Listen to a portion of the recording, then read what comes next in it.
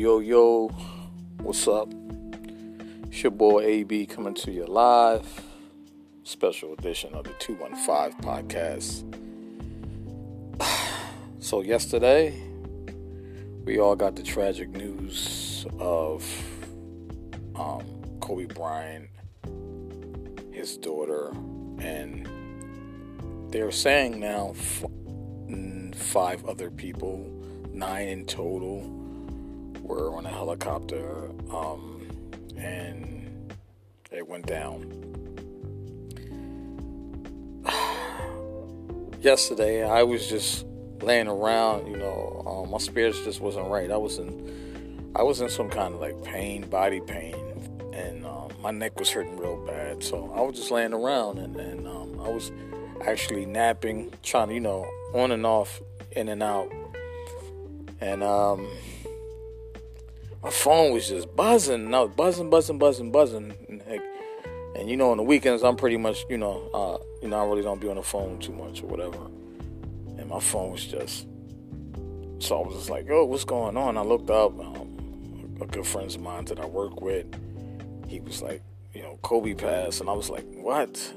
So I had to sit up, and my phone, it just kept buzzing, and I was like, yo, this cannot be true, I'm like shaking, so still in pain. So, I'll get up and I'll go, through my cycle of news stations and sports apps and stuff that I, get my information from. But nothing was coming up, and I was like, yo, I hope this ain't no false flag or somebody's just, putting it out there. But TMZ reported it first. So then it's, the news the stories start coming in slowly, and it's just sad, man, and it hit me in a kind of a way. If you guys follow me on Facebook, which I don't really post too much on Facebook, I try to keep my Facebook account like an up positive expressions. I don't really put too much personal, but it's always upbeat. Maybe some funny stuff and stuff like that. But I posted yesterday saying it felt like I lost a lost one yesterday, and that's what it feels like. For those that know me, Kobe Bryant is my favorite basketball player. I watched Michael Jordan play, but Kobe Bryant was always my favorite player. All the games, all the championship games, all the way up to his very last game, the 60-point game, his final game, was just like, it was just so emotional. Just to know that he wouldn't be playing the game no more a couple of years back, and for him to go out on top. Also, he left basketball. Then he went left. Everybody thought he was going to jump back into sports, but he didn't. He started writing books and children books, and he made a couple of movies, and he won an Oscar. Yeah, I think he won an Oscar for a short movie. He has other visions that he wanted to produce and give to the world besides just basketball. And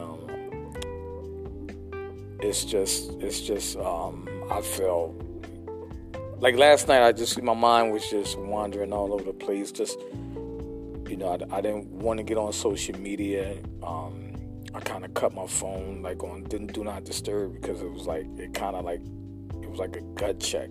Not just because it was him, it's just because that yesterday he woke up, he had plans for the rest of the day, and just a blink of an eye, anything can happen, you know what I'm saying? So taking that into granted, and just the fact that he was a father of 4, a loving husband, somebody's son, somebody's uncle, you know what I'm saying, and somebody's friend, like for a person that affect others like that, celebrity or not, it's just terrible. Once again, this is your boy AB coming live to you special edition of 215. I just want to put my feelings out to y'all. I was really like sad, like, I was tearing up a little bit. Just the fact that he's a father and he was in a situation where he had his baby with him and he couldn't, helpless. You know what I'm saying? I have kids, and you know what I'm saying, and just imagine you're in a situation where you can't do anything, and that's just terrible. That's the effect that was messing me up the whole night. Like, damn, you know what I'm saying? But I really only had too much to talk about because I'm still kind of, seeing, everybody respond, everybody, showing tribute to this guy, my favorite player, man. It was one hell of a ride, you know what I'm saying? I had so many arguments defending him against so many people, and the people that know me, that was my guy, man. People have reached out to me, like, like I really knew this dude personally. That's how people was reaching out to me. It was like, yo, you cool? I'm like, my brother even, called me yesterday and was like, yo, I know you taking it hard, and I appreciate anybody that called me and text me, you know what I'm saying? Like I said, it felt like I lost a lost one yesterday. So being on that note and saying all of that, like Jay Williams was saying, I caught an interview this morning. If you got anything lingering with your family and your friends, I'm not going to say beef, or if you have been in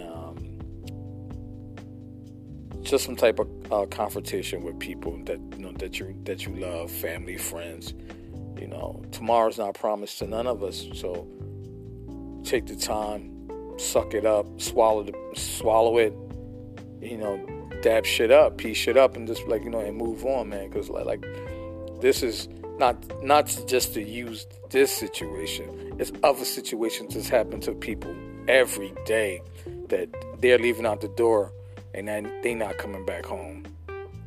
And hug your loved ones, man. Give them their flowers while they're here.